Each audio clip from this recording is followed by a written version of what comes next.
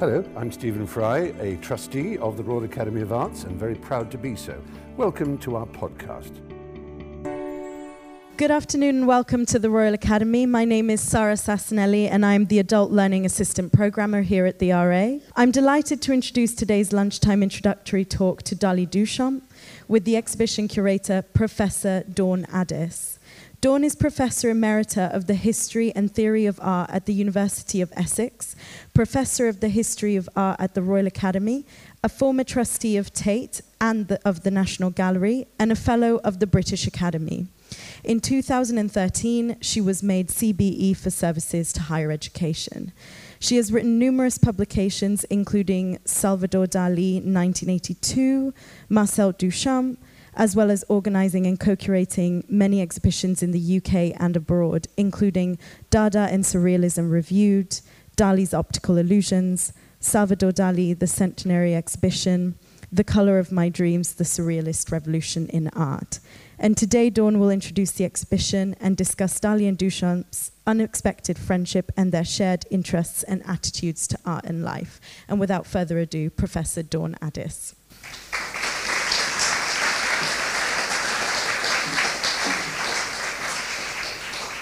Thank you very much for that introduction, Sarah. I'd also like to thank the Royal Academy for taking on this exhibition. I did talk to other institutions and galleries, which I shan't name, who couldn't really see it. They thought it was too bizarre or impossible to achieve. So the Royal Academy, thank you. And it's been a great delight working with the team here, with the curators and with the exhibition organisers. And I'm really very happy with the way it's turned out. Salvador Dalí, Marcel Duchamp, a very unlikely pair. They are two of the greatest 20th century artists, and they are instantly recognisable. Dalí for his moustache, and Duchamp by association with his notorious ready-made fountain. There's Duchamp in 1917, top left, looking rather like Elvis Presley, the age of 30. That was the year he presented Fountain at the Independence Exhibition in New York. Dalí, you see at the age of 32, on the cover of Time magazine in 1936. The two are seen as opposites in almost every respect. Duchamp renounced painting and is celebrated or blamed, depending on your point of view, for conceiving the ready-made, whose production he limited, while Dalí continued to paint prolifically. I see this room, in a sense, as a kind of reproach to this lecture. There are wonderful paintings around it, against which, basically, both these artists were, in different ways, pitted. Dalí courted notoriety and became the first artist celebrity in the age of mass media, while Duchamp, reserved and indifferent, apparently withdrew from art to play chess. Duchamp was a kind of one-man movement against the commercialization of art, at which I'm afraid he failed, while Dalí revelled in the high prices he commanded. Avida Dollars was the anagram of his name invented by the surrealist leader André Breton. Duchamp is now regarded as the hermetic father of conceptual art, while Dalí is seen as the defender of painting, dedicated to the continuation of an artistic tradition to which Duchamp dealt a death blow. These diametrically opposed positions have assumed the status of myth. Our exhibition proposes to dismantle these myths.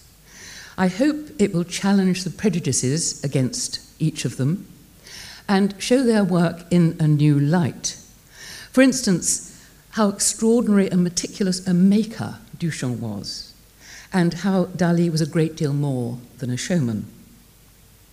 So, starting from their friendship, the exhibition explores connections, parallels, and contrasts in their attitudes to art and life.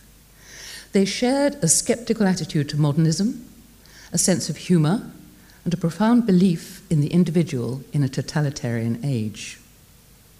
So we look at the aesthetic, philosophical, personal, and even political links between them, and I hope that the exhibition will radically revise their familiar positions in the history of 20th century art. Now, I've been thinking about their relationship for many years, and planning this exhibition together with William Jeffett, who's the curator at the Salvador Dalí Museum in St. Petersburg, Florida, for more than a decade.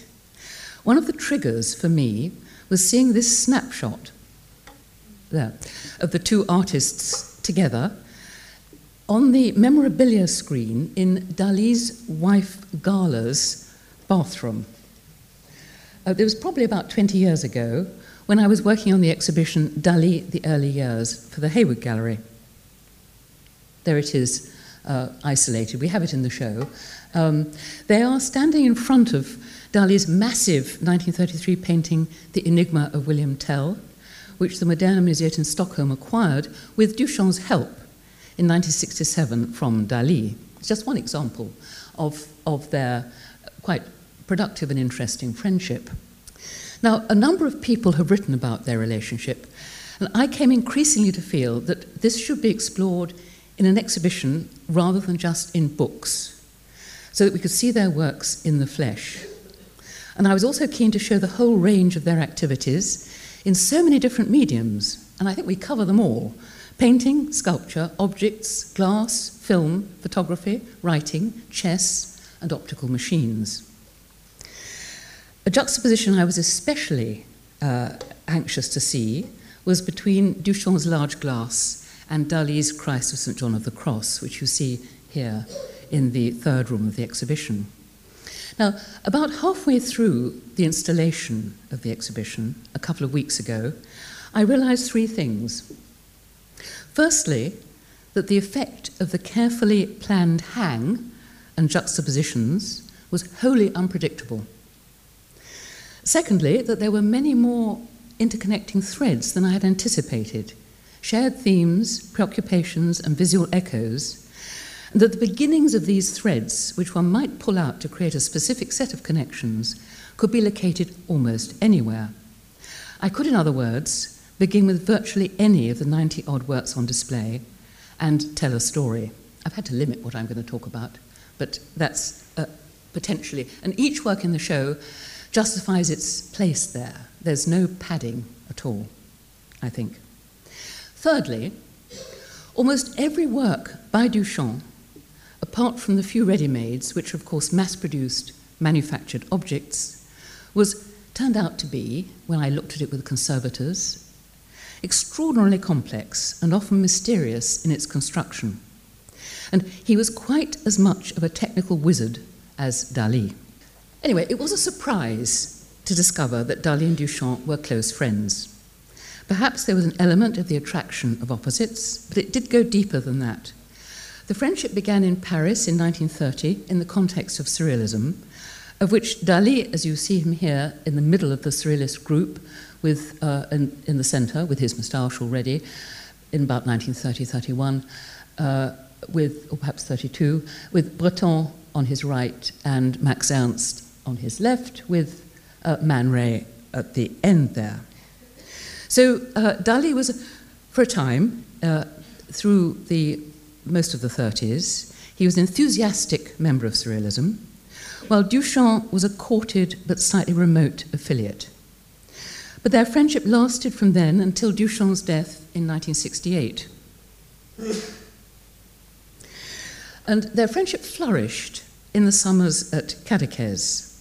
Here you see on the left Duchamp probably in the early 60s on the terrace of his apartment at Cadaqués, and on the right is Dalí's self-portrait with the bay in the background. About 1921 it was painted, very romantic, when Dalí was about 17. Dalí had spent his summer holidays at Cadaqués as a child. His family had a holiday house there, and his father used to rent a studio for him to paint in. That's where he painted this. Then in 1930, he bought a little fisherman's cottage in the tiny fishing hamlet of Port Ligat, which is a short walk over a headland from Cadaqués. His house is on the left there. This favoured place, frequently the setting for his paintings, is where Dalí felt he belonged. And I quote, "I am home only here. Elsewhere, I am camping out." Duchamp had first visited the picturesque Catalan seaside town in 1933. And you see him here on the right, perched on top of a rock, with Dalí to the right, and Gala, Dalí's companion and future wife, on the left. This is one of the various expeditions they went on in 1933. And Duchamp wrote to his friend Man Ray, "We are staying in a small but delightful house, ideal weather and charming peseta." Everything was very cheap at that time there. Dalí is here with Gala, and we see them often. Beyond Port Ligat is Cap Creus, and that's where I think this photograph was taken. And Dalí records one of the expeditions with Gala and Duchamp in 1933 in the drawing on the left. It was an incident which I've translated the text in the catalogue, and we've got the drawing in the exhibition. Dalí is hiding behind a rock, looking at Duchamp in a kind of pith helmet, standing beside Gala, and he's getting very excited. Then from 1958 until 1968, Duchamp and his wife Tini Mati spent every summer at Cadaqués. And there's a little group of photographs showing Duchamp, Tini, Dalí and Gala going on an expedition. Here they're meeting at the Café Meleton on the quay. And I love this one, walking off through the streets at Cadaqués. Now this friendship puzzled and irritated several of their respective supporters, especially Duchamp's. The artist Richard Hamilton and the composer John Cage, who were regular visitors to Cadaqués to see Duchamp, tried to avoid his frequent invitations to meet Dalí. They'd say, Duchamp said, do come and see Dalí, and they would say, oh, no, not now, thank you. And Cage said in a 1973 interview, Duchamp was friendly with Dalí. Isn't that strange? I was astonished to see that Marcel took a listening attitude in the presence of Dalí. It almost appeared as if a younger man were visiting an old man, whereas the case was the other way around. So the exhibition here is in 4 rooms. Firstly, people, places and identities. Secondly, eroticism. Thirdly, science and religion. And finally, chess and games. The first room is broadly chronological, while the others are thematic, with the works more mixed up. Now, for Dalí, place was all important, as we saw, and Duchamp, by contrast, became more of a nomad, displaced by war. At one point, he went to Argentina, 1819, and he shuttled subsequently between Paris and New York. But they came from almost identical social backgrounds. Dalí was born in the Catalan market town Figueres, where he died, and where his theatre museum now is. From the balcony of the family house, he could see the Ampurdán plain and the Bay of Rosas. And I quote from his unspeakable confessions, from which the calls to my vocation came to me and allowed me to escape from the bourgeois notarial universe. Now, this reference to the notarial universe is interesting because both their fathers were notaries. This important functionary, the notary, has no real equivalent in the UK or in the USA, and Gertrude Stein, who knew both artists, believed that it was very significant. And I quote from her Everybody's Autobiography of 1937, Dalí was a notary's son. In Europe, the role in the arts played by sons of notaries is a very interesting one. They take the place of ministers' sons in America. Notaries do everything. In the smaller towns, they run the auctions, make out all the legal papers, act in all sales, in all disputes about inheritances, and so on and so forth. In other words, they're extremely important figures within their communities. So these two portraits of their fathers make I think, quite an interesting parallel. Duchamp painted his in 1910, at the age of 23, when he'd begun to enjoy modest success, but still depended on financial support from his notary father, who looks quite amiable here, and I think was, although he was disappointed that 4 of his 6 children became artists rather than useful things like doctors or lawyers. Dalí painted his in 1925, when he was 21, and had just been expelled from the Madrid Academy of Fine Art. And you can see it in the expression, and I quote Dalí's words, in the expression of my father's face can be seen the mark of the pathetic bitterness which my expulsion from the Academy had produced on him. Well, perhaps to escape from the bourgeois notarial universe, both treated identity with great freedom as an arena for experiment. And even what would seem to be the primary identity for each of them, that of artist, became open season. Duchamp talked of his resistance to being an artist as artists are made of today.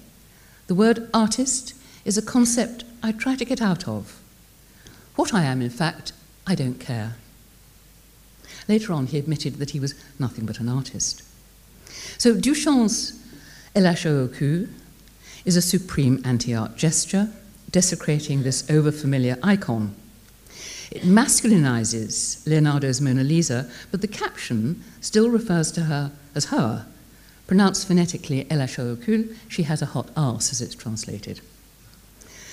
Both artists, in different ways, mounted a challenge to painting. In 1959, Dalí published an article on Duchamp called The King and the Queen Traversed by Swift Nudes.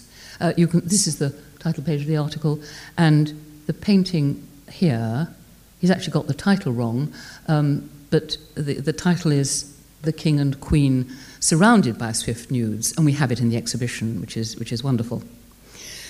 Anyway, Dalí wrote in this article, LHO au cul can be taken quite adequately as the epitaph of modern painting, which, he continued, he himself could not be accused of practicing.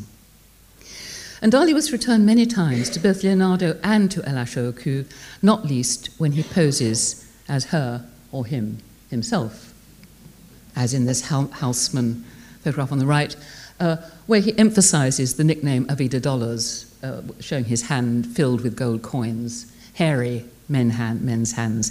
In a very curious way. Do look at these various versions of the Mona Lisa, bearded and mustachioed, in the exhibition, because some of them really do make her look quite masculine. So for both artists, identity is potentially mutable and unfixed, open to games and masquerades. Photography, as a medium with an ambiguous claim to truth, was the medium that they frequently used.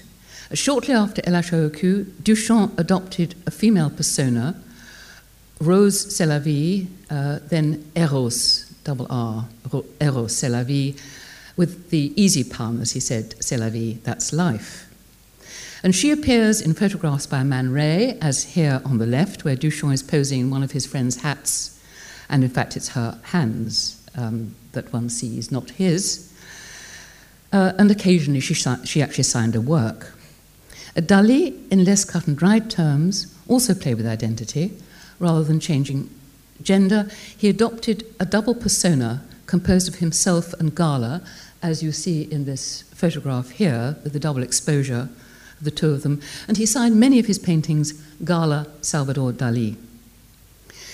He eventually assumed a public persona, spectacular and celebrity-addicted, very much at odds with his private persona. Duchamp had an experience early on that showed him how far his ideas were at variance from the current avant-garde in Paris, and it alienated him permanently from the painting profession. And this was in 1912. He submitted his latest painting, Nude Descending a Staircase, which you can see on the left, to the Independence exhibition in Paris, the Salon. This was an annual exhibition where anyone could exhibit, no jury, no prizes, and where the most advanced artists showed their work. This time, 1912, there was a special gallery reserved for the Cubists, with the artist Albert Glaise as the head of the hanging committee, which included Duchamp's two older brothers, who were also Cubists. Duchamp's painting, when it arrived, before the show opened, caused general consternation and horror. Well, one wonders why. At the beginning of the 20th century, artists at the forefront of modernism had a single-minded belief that they were charting anew the right way for art. And I quote Glaise, "Although at risk of condemning all modern art, we must regard Cubism as legitimate, for it carries art forward and consequently is today the only possible conception of pictorial art.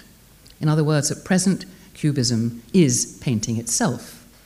Well, in that context, I think from this perspective, Nude Descending a Staircase was transgressive. She's moving. Duchamp's two brothers, who were also artists and on the hanging committee, were deputed to go and ask him to withdraw it or change at least the title. He refused, went and collected his picture, and from that time decided never to belong to a group. It's everyone for himself, he said later, as in a shipwreck. So it was the combination of nude and movement that flummoxed people. The Cubists thought it was a futurist Trojan horse infiltrating the purity of Cubism. Duchamp was interested in the representation of movement in a static medium, as here, but not because he was an undercover futurist. It was the conceptual problem that interested him.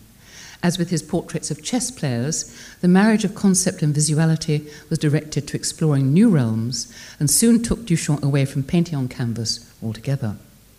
But the nude descending was ironically what first brought him fame in contemporary art circles in New York. He sent the painting to the first great exhibition of modern art in New York, the Armory Show of 1913, and he became an overnight sensation. There was a flurry of cartoons, and you see here the J.F. Griswold Rude Descending a Staircase, Rush Hour at the Subway at the top, and Robert Lacker's Prude's Descending a Staircase from the little avant-garde magazine Rogue, 1915. And the fame of this Nude Descending a Staircase meant that when Duchamp went to New York in 1915, he was already famous. But from 1912, not only did he decide never to belong to a group, but never to earn a living from painting. He didn't want to repeat himself, and he was averse to following the trends and isms of the time. And apart from one commissioned painting in 1918, Tume, he made his last oil on canvas in 1914. However, he continued to paint on glass, as we shall see. Now, Dalí had a comparable experience with the rejection of a controversial work early in his career, and for a time also adopted an anti-art attitude, though this eventually led in the opposite direction to a furious acceleration of painting. Before he came to Paris in 1929, he was a prominent member of the Catalan avant-garde. In 1928, he sent the painting on the left, Unsatisfied Desires, which was then called Dialogue on the Beach, to the Autumn Salon in Barcelona, where it was promptly rejected on grounds of obscenity. Dalí then sent it to the gallery owner Dalmau, who agreed to hang it, but got cold feet and suspended a piece of cork over the offending part. As the whole picture is outrageously suggestive, it's very hard to see how this worked. But it was not only the subject matter that caused comment. Dalí's use of extra-pictorial materials, such as sand and string, was much commented on and seen in connection with Miraut's famous claim to wish to assassinate painting. These works are, including the Dialogue on the Beach on the left, these works are at the antipodes of painting, anti-pictorial procedure. Here we are faced with the assassination of art.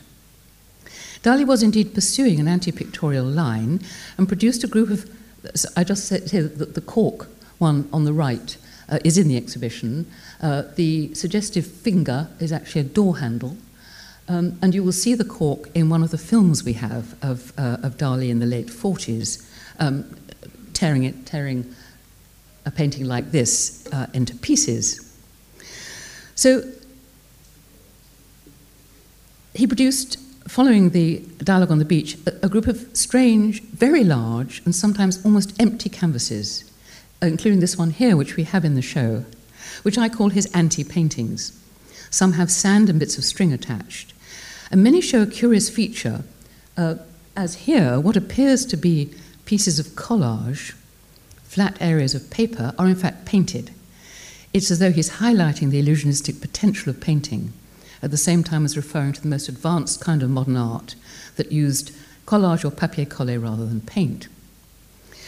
Simultaneously with the anti-paintings, Dalí was writing texts for the Catalan and Spanish journals praising photography and film. And the final issue of L'Amique de les Arts in Sitges reproduced only photographs, and he edited it. And it must have seemed early in 1929, while he was working on the film Un Chien Andalou, an Andalusian dog with Luis Buñuel, that he'd given up painting altogether. The film, Dalí wrote, was created without any aesthetic intention whatsoever, has nothing to do with pure cinema, that is, the abstract cinema of the avant-garde. And there's a little quotation I want to bring in here from Buñuel, Luis Buñuel, the co-director of this film. Buñuel also wrote a lot about film and photography in the 1920s. In 1927, he wrote about Buster Keaton. And I think it's a very important notion, which I haven't really got a chance to develop here, but I quote Buñuel. He says, Buster Keaton was the great specialist in fighting sentimental infections of all kinds. And I think one of the things that Dalí is dedicated to is fighting sentimental infections, and so was Duchamp. Dalí sent a series of little texts in the form of mini documentaries for the Barcelona newspaper La Publicitat, and he reported in April 1929, I've been in Paris 20 days, I've only spoken to 3 people who are interested in painting, and not a single one who does not take a strong interest in cinema. So what happened to reverse this for Dalí? I mean, it could be he went on writing film scenarios and tried to make films for the rest of his life. But he never really made another satisfactory one like Chien Andalou. Perhaps it wasn't sufficiently responsive to individual need for expression. Anyway, in the spring of 1929, he painted the first picture in his extraordinary new manner. This is The First Days of Spring. The key thing was his encounter with the Surrealists. Surrealism, the only lively spiritual movement, he noted in one of the documentaries. The Surrealists had loved Un Chien Andalou, responding to its powerful, dreamlike evocation of untrammeled desire. By the summer of 1929, Dalí had become a fully fledged member of the Surrealist movement. But it's very important to recognize that Surrealism was not a movement of modern art, like Cubism or Fauvism. There is no such thing as a Surrealist style. So signing up to the movement did not mean adopting a particular mode of expression. And indeed, Dalí forged his own wholly original manner, which he memorably described as, and I quote, the illusionism of the most despicably go-getting and irresistible imitative art, the skillful tricks of paralyzing trompe-l'oeil, the most analytically narrative and discredited academicism. All these can become sublime hierarchies of thought at the approach of the new exactitudes of concrete irrationality. Instantaneous colour photography, done by hand, of the superfine, extravagant, extraplastic, extrapictorial, unexplored, superpictorial, superplastic, deceptive, hypernormal, feeble images of concrete irrationality. So that's Dalí's painting. And he cannot be accused, as he said, of practicing modern painting. So First Days of Spring is a deceptive painting, but in the opposite way to the anti-paintings. An exaggerated illusionism is created. I do go and look at it in the exhibition because it's very hard to see here that a number of the elements in it are actually collage. There's a little photograph of Dalí as a little boy there in the centre. This is collage. These are transfers. But they are all kind of absorbed into it as though they are actual painting.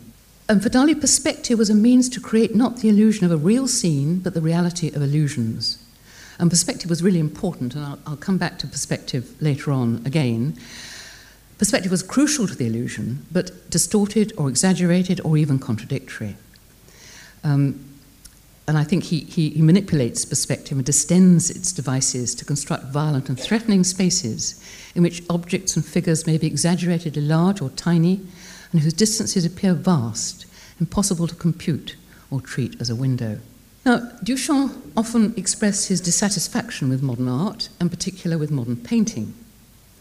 He complained that since Courbet, through the Impressionists, the Fauves, and even the Cubists, painting had addressed itself only to the retina, that is, to the eye. And the following comment from a series of interviews in 1967 I think is very important, and I quote Duchamp, formerly, painting had had other functions. It could be religious, philosophical, moral. If I had the opportunity to take an anti-Rutinian attitude, it didn't change much. The whole century has been completely Rutinian, except for the Surrealists, who tried to get away from it a bit. Surrealism could have been one of the contexts for the exhibition, but it got too complicated, so we didn't follow that. It's referred to briefly, but not as a sort of overarching context. So Duchamp was determined to redefine art making, and the identity of the artist. And he publicly cultivated the role of the anartiste, that is, no artist at all, and spent his time ruminating on a question that he first posed in a note of 1913: can one make works that are not works of art? And his response to this query, the ready-mades, radically altered the aesthetic landscape. The first was the bicycle wheel on the right, mounted on a stool, his first work actually to move, as well as using for the first time already existing manufactured materials.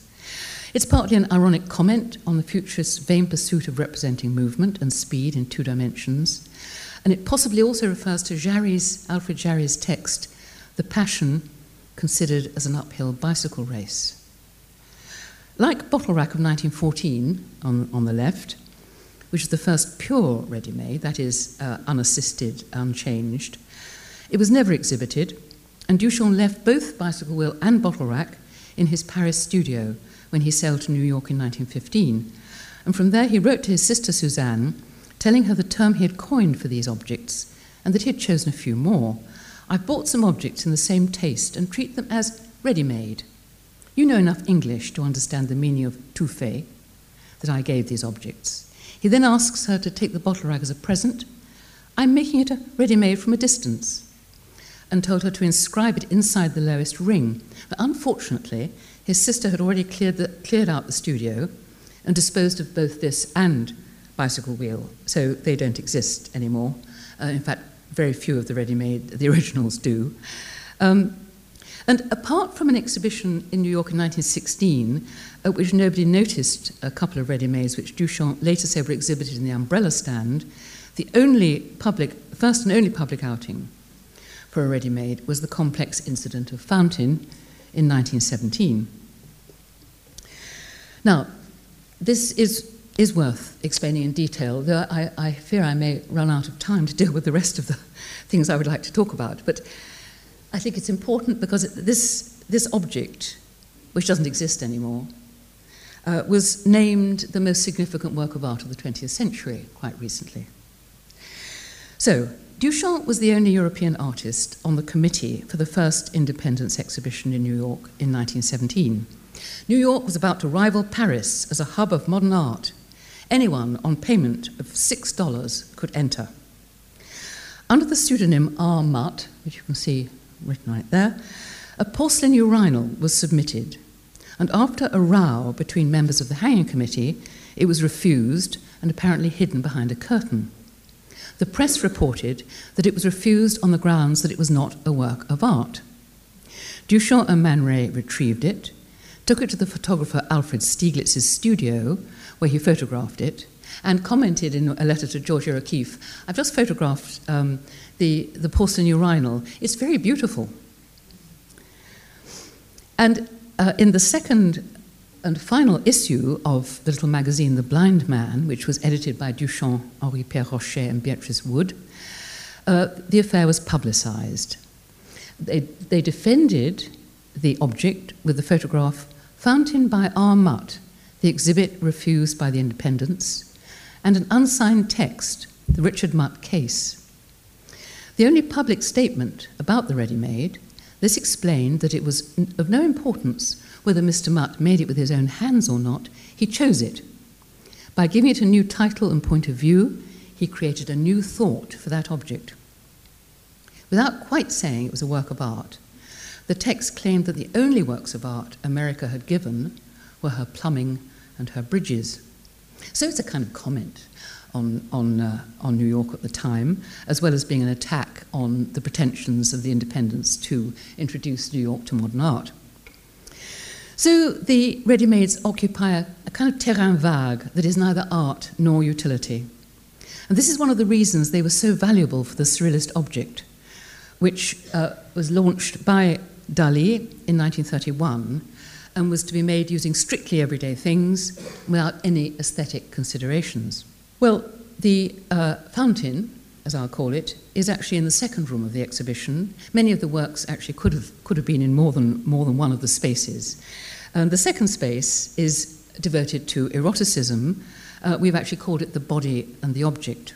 And the inventiveness of Duchamp and Dalí in exploring and representing the erotic visually, verbally, and materially, veiled or revealed, is really unrivaled in 20th century art. Duchamp said, "I believe in eroticism a lot, because it's truly a rather widespread thing throughout the world, a thing that everyone understands. It replaces, if you like, what other literary schools called symbolism, romanticism. It could be another ism, so to speak. Eroticism was a theme, even an ism, of everything I was doing at the time of the large glass. It kept me from being obliged to return to already existing theories, aesthetic or otherwise." And Dalí once said, "Painting, like love, comes in through the eyes and goes out through the short hairs of the brush." I put up here, just to make a link, it's a painting we don't unfortunately have called Illumined Pleasures by Dalí on the right, which shows a young man peeping through a hole. It's kind of voyeurism, which I think is at the heart of a lot of Dalí's eroticism, and indeed is the key aspect of Duchamp's installation called Étant donné, of which the work on the left is a study. So in 1931, Dalí launched the idea of the surrealist object, particularly what he called the object of symbolic function, which is now the title by which the most famous of these objects, the shoe here on the right, is known. A kind of fetishism, I think, for Dalí, and you can see him on the left, photographed by Man Ray with a shoe on his chin. So these objects were intended as the incarnation of unconscious desires in the amorous imagination of the individual viewer. It's an elaborate process. Most of them, the objects that were made at this time, actually move or imply movement, and they're meant to be the objectification of erotic fantasies through substitution and metaphor. At the end of Dalí's text on the surrealist object, his imagination runs away with him, and he ends with a prophecy that the world will fill up with fabulous and useless objects. Museums will quickly fill with objects whose uselessness, grandeur, and inconvenience will necessitate the construction of special towers in the deserts to contain them. And you might say that's exactly what's happened. So the surrealist object, like the ready-made, invited touch, moved or promised to move, with the purpose of arousing desire and a flamboyant subversion of the utilitarian. And so what I've tried to show in this section, this space of the exhibition, is the way that the surrealist object reflects back on the ready-mades and assisted ready-mades, helping to reveal the extent to which they relate to the body and have sexual and erotic overtones. And of course, the erotic can find expression in lots of different ways, most obviously via the gaze and the touch. And here I think that the fur pom-poms on Dalí's Venus with Drawers are a good example. And this is an object that apparently Duchamp helped Dalí to make. He helped him with the construction of the drawers in the original plaster Venus. And Dalí's tiny painting, The Spectre of Sex Appeal, magnetizes the viewer with its image of the horror and fascination of sex. And against the faithfully depicted hard mineral rocks of the Beat Cap Creus, there's a giant decaying female body, variously bony and fleshy, hard and soft, looming over the sailor-suited child Dalí. And what I hadn't seen until looking very closely at this with a magnifying glass is that down here, that what looks like a kind of black rock or a cloak is actually another miniature landscape with olive groves and a mountain and terraces. It's quite extraordinary.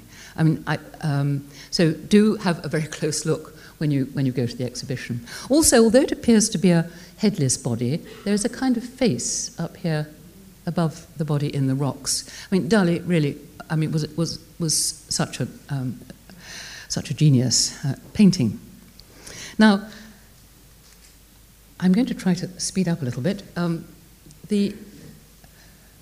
Both Duchamp's really major works, which in a way occupied him for his entire life, the bride stripped bare by her bachelors even, which is the large glass you see here, and a work called Étant donné, or Given, won the waterfall to the illuminating gas, which he worked on from 1946 to 1966, are in Philadelphia Museum of Art and are impossible to move. So we haven't actually got either of them. We've got bits and pieces related to Étant donné, or Given, and we have the wonderful reconstruction of the glass by Richard Hamilton in the show. Both of these works come out of a set of notes that he wrote, or number of notes that he wrote. He started in 1912 writing these notes, and I think that's quite important, and both the Étant donné and the large glass, as I say, emerge from the notes about the bride. It's extremely difficult. Not only immovable, this thing, because it's a room behind a brick wall and behind a door, which you can see here on the left, but you also can't photograph it, not properly. So very reluctantly, I'm showing you a photograph on the right, but it's very distorting because you look through two peepholes in the door, so there's a naturally, as it were, stereoscopic effect, and the nude appears not so distorted as she is here. So I'm sorry about that, but anyway, there we are. This is Étant donné, this is Given, and you can see on the bottom right here a landscape, the background landscape in the here, which you see through this hole here, which is a hand-coloured landscape with a little waterfall tinkling through it. And he based the landscape backdrop on a series of photographs that he took of the La Forestée waterfall in Bellevue in Switzerland during the summer of 1946. And these photographs formed the basis of a hand-painted collage, which you can see on the right, and we've got in the exhibition, that the artist assembled on plywood and took with him on his annual vacation to Cadaqués in the summer of 1959, where he made an edition of 35 prints with Dalí's help. Two examples have survived, and on the back of one of them, there's an inscription in Dalí's handwriting saying, M. Duchamp, tiré le 1st of September 1959, fini à 35 feuilles Dalí. And this confirms that Duchamp made these prints with Dalí's assistance. Dalí had a great deal of experience in printmaking, and his Port de Gat studio had necessary equipment. So it's an interesting example of an actual collaboration between them.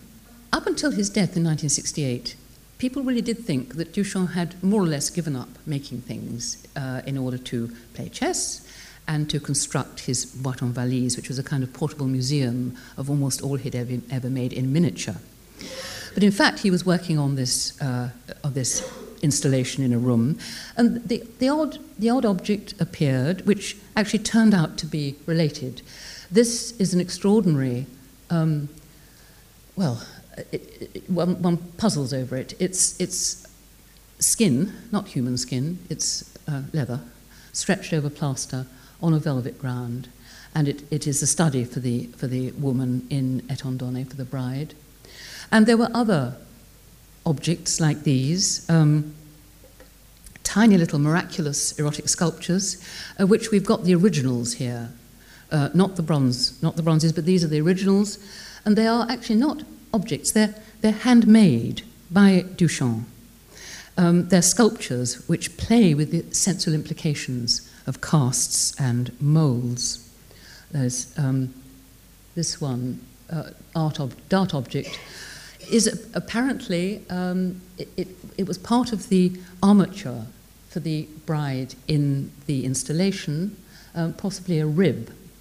This is the wedge of chastity, which I've chosen to show in the two parts in which it can be taken, a piece of galvanized plaster, and the pink is that sort of dental stuff that they make molds from. They stick in your mouth, and that's the pink. It's actually that. That was a very good example of Duchamp playing with different mediums, which he was so brilliant at. And this is the female fig leaf, which really does look as if it's been sat on by a very small person, but it's actually made by hand. Extraordinary little, wonderful sculpture. And as I was saying at the beginning, these are all much more complex than you think, than the way they were fabricated. Now, I'm going to just very briefly, because I wanted to bring this in, because I wanted to make the point that while the notes were very important for Duchamp's glass, for Dalí also, there are texts that provide a kind of backdrop or a set of references for his paintings.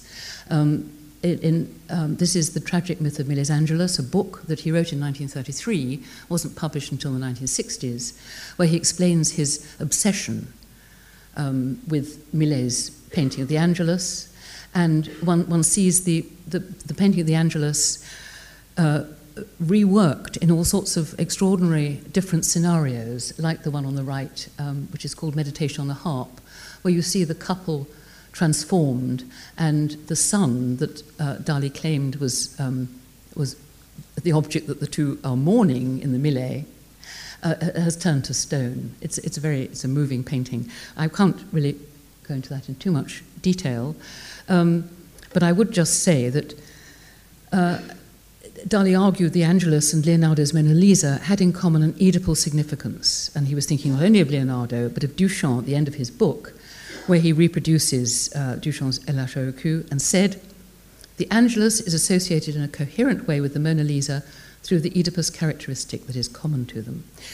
So Dalí was very interested in Freud and psychoanalysis, but I'm afraid Duchamp was not at all. It's one of the things that definitely don't have in common. So, to the third room, and I will just very quickly introduce this. The third room of the exhibition is really the most ambitious, and it was originally called Science and Religion, and it's now called Experimenting with Reality, and it includes major works by both artists, including Duchamp's Large Glass, The Bride Stripped Bare by Her Bachelors, Even, and Dalí's Christ of St. John of the Cross. This is the original, which is in Philadelphia, and as you can see, it's cracked. Because when it was sent to an exhibition in 1926, it was packed with the two pieces of glass taken apart, put one on top of the other, which shattered it. And Duchamp spent a long time in 1936 repairing it, but it really can't be moved at all. But I'm keeping this one on for a moment before I go to the Richard Hamilton version, because I just want to point out one or two things about this one. Now, Duchamp spent 8 years making the large glass, between 1915 and 1923, when he abandoned it unfinished. And it was what I would call slow art. And he quite literally incorporated delay into it, leaving it to gather dust in his studio. There's a detail of the Richard Hamilton version, and you can see this here. Is the dust the equivalent of Hamilton's version of the original, and it's an extraordinarily elaborate and precise construction, the glass. This is Richard Hamilton pour copie conforme, Marcel Duchamp, 1966. So Duchamp approved and oversaw the making of the reproduction. The notes. This is the photograph by Man Ray, taken in 1920, called Dust Breeding. It was a photograph of the glass after it had been left left in the studio for several months without being touched. So Duchamp published in 1934 a selection of 94 facsimiles of the handwritten notes that he had been amassing since 1912, and he gave this the same title as the glass, and in French is La mariée mise à nu par ses célibataires mêmes, and of course there's a pun in that title that you miss in the English, because the bride stripped bare by her bachelors, mêmes, could be even, but it could also be M''AIME, loves me. Duchamp referred to these notes as an album.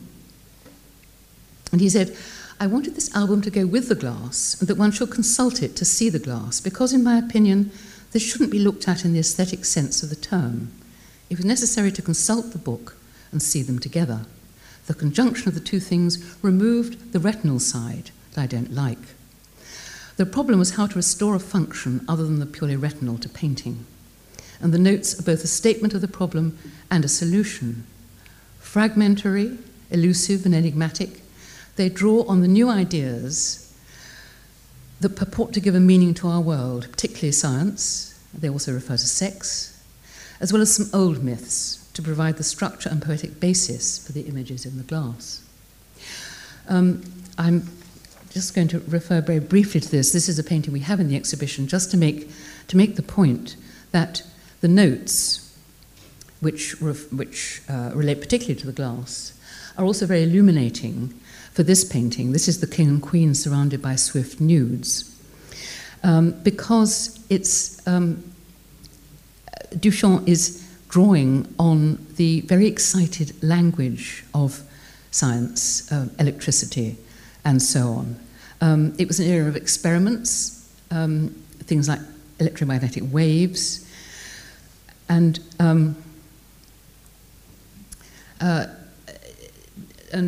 Duchamp made extensive use of the new discoveries and the language they were presented in by the scientists. For example, he noted make a painting of frequency, and he proceeded to explore an unbelievably rich and suggestive field of double meanings in the terminology for electrons. Electrons were not only swift, but nude, dressed in negative electricity. And the language that he uses, I think, is really sort of draws on this suggestiveness from scientific texts.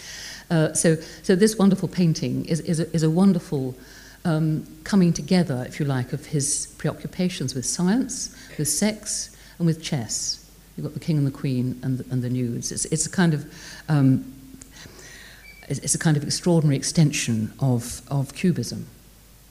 I just want to introduce this work called Standard Stoppages, which is an example of Duchamp challenging the laws of science.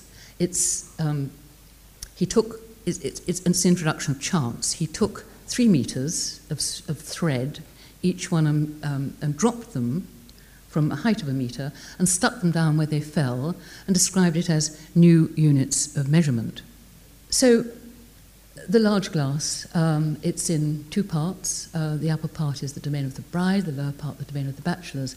And I'm just going to mention really 2 things, because it's an extraordinarily complex and very enigmatic work, which one could spend a very long time talking about. But I would just like to mention that not only does Duchamp refer to the elements in it with a sort of scientific language. For example, he describes the encounter between the bride in the upper part and the bachelors below through all kinds of mechanical operations, including the internal combustion engine, love gasoline, electrical stripping, and clockwork gears. And there are many, many levels of reference and meaning in the glass, including the iconographic traditions of Christianity. And I think the references vary from the deliberate, if ironic, visual allusions to the Assumption of the Virgin to more ambiguous allusions, such as the stripping of the bride. And he talks about the bride revealing herself first in the stripping by the bachelors, the second, the voluntary imaginative stripping by the bride. And he admitted, Duchamp, in an interview, to the multiple potential meanings of this stripping, which, as well as the erotic and the electrical, could even refer to the stripping of Christ. And the glass was a rehabilitation of perspective, which had been completely ignored and became for him completely scientific. And you can see it's a very bad photograph, this, but when you see it in the exhibition, you will see that the objects in the lower part, lower part, especially the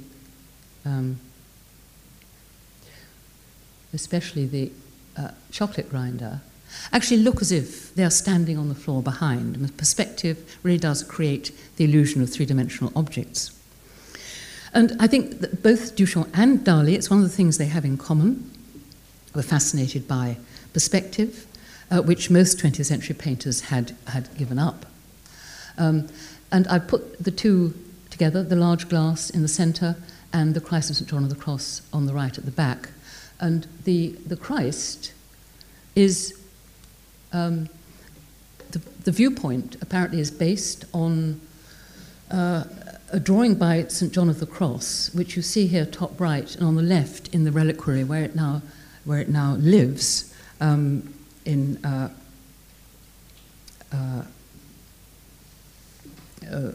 Carmelite monastery. So Dalí has sort of taken this perspective, but he has positioned it symmetrically. So you're, as it were, where are you? The question is, in a sense, where are you standing in this painting? It's divided in two-thirds at the top and a third at the bottom, very similar to the way perspective treatises are divided. And the one on the left is one that I think Dalí knew. This is the Abraham Boss illustration pour la perspective horizontale. So there are very, very interesting, I think, parallels, both scientific, mythological, and so on, between these two works. I'm really running out of time, and I would have liked to talk more about the paradox in this final room, in the third room, between the anti-retinal, that is, introducing a thought, a concept to the work, but also their mutual fascination with optics and optical illusions, of which there are several examples there, and not least the double images that Dalí produced according to his paranoid critical method, which involved making configurations in paint which could be read in more than one way, in 2, 3, and 4 ways. And a little clue, he's put down here, a duck-rabbit head, which is what the psychologists use to show how you can read something in one way or in a different way, but never as both simultaneously. So I'm going to finish with one example of an actual collaboration between them, which is a page taken out of the first monograph on Duchamp by Lebel, which has Duchamp's profile on it. And it's a very curious piece of playing with identity, the two of them. It's 1960, quite late, and it has a red ochre fingerprint, which is signed Marcel Duchamp underneath it. But here it says, j'ai fait, I made, I did this fingerprint by Dalí. J'ai fait, it's a very notarial term. And then there's an unmistakable landscape of Dalí's, a portrait down here, which is signed by Marcel Duchamp.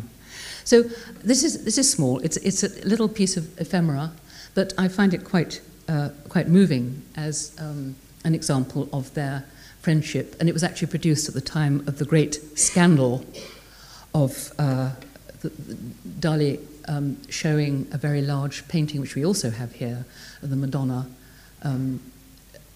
in a Surrealist exhibition, and leading to the excommunication of Duchamp from the Surrealist movement, who had organized the exhibition. So, anyway, I very much hope that you will all go to the exhibition. This really has been intended as an introduction.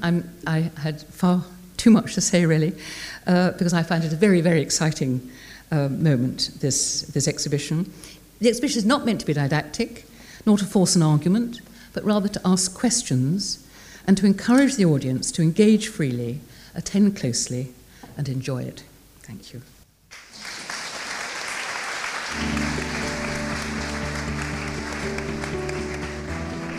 Thank you for listening. For more information about the Royal Academy, please visit www.royalacademy.org.uk.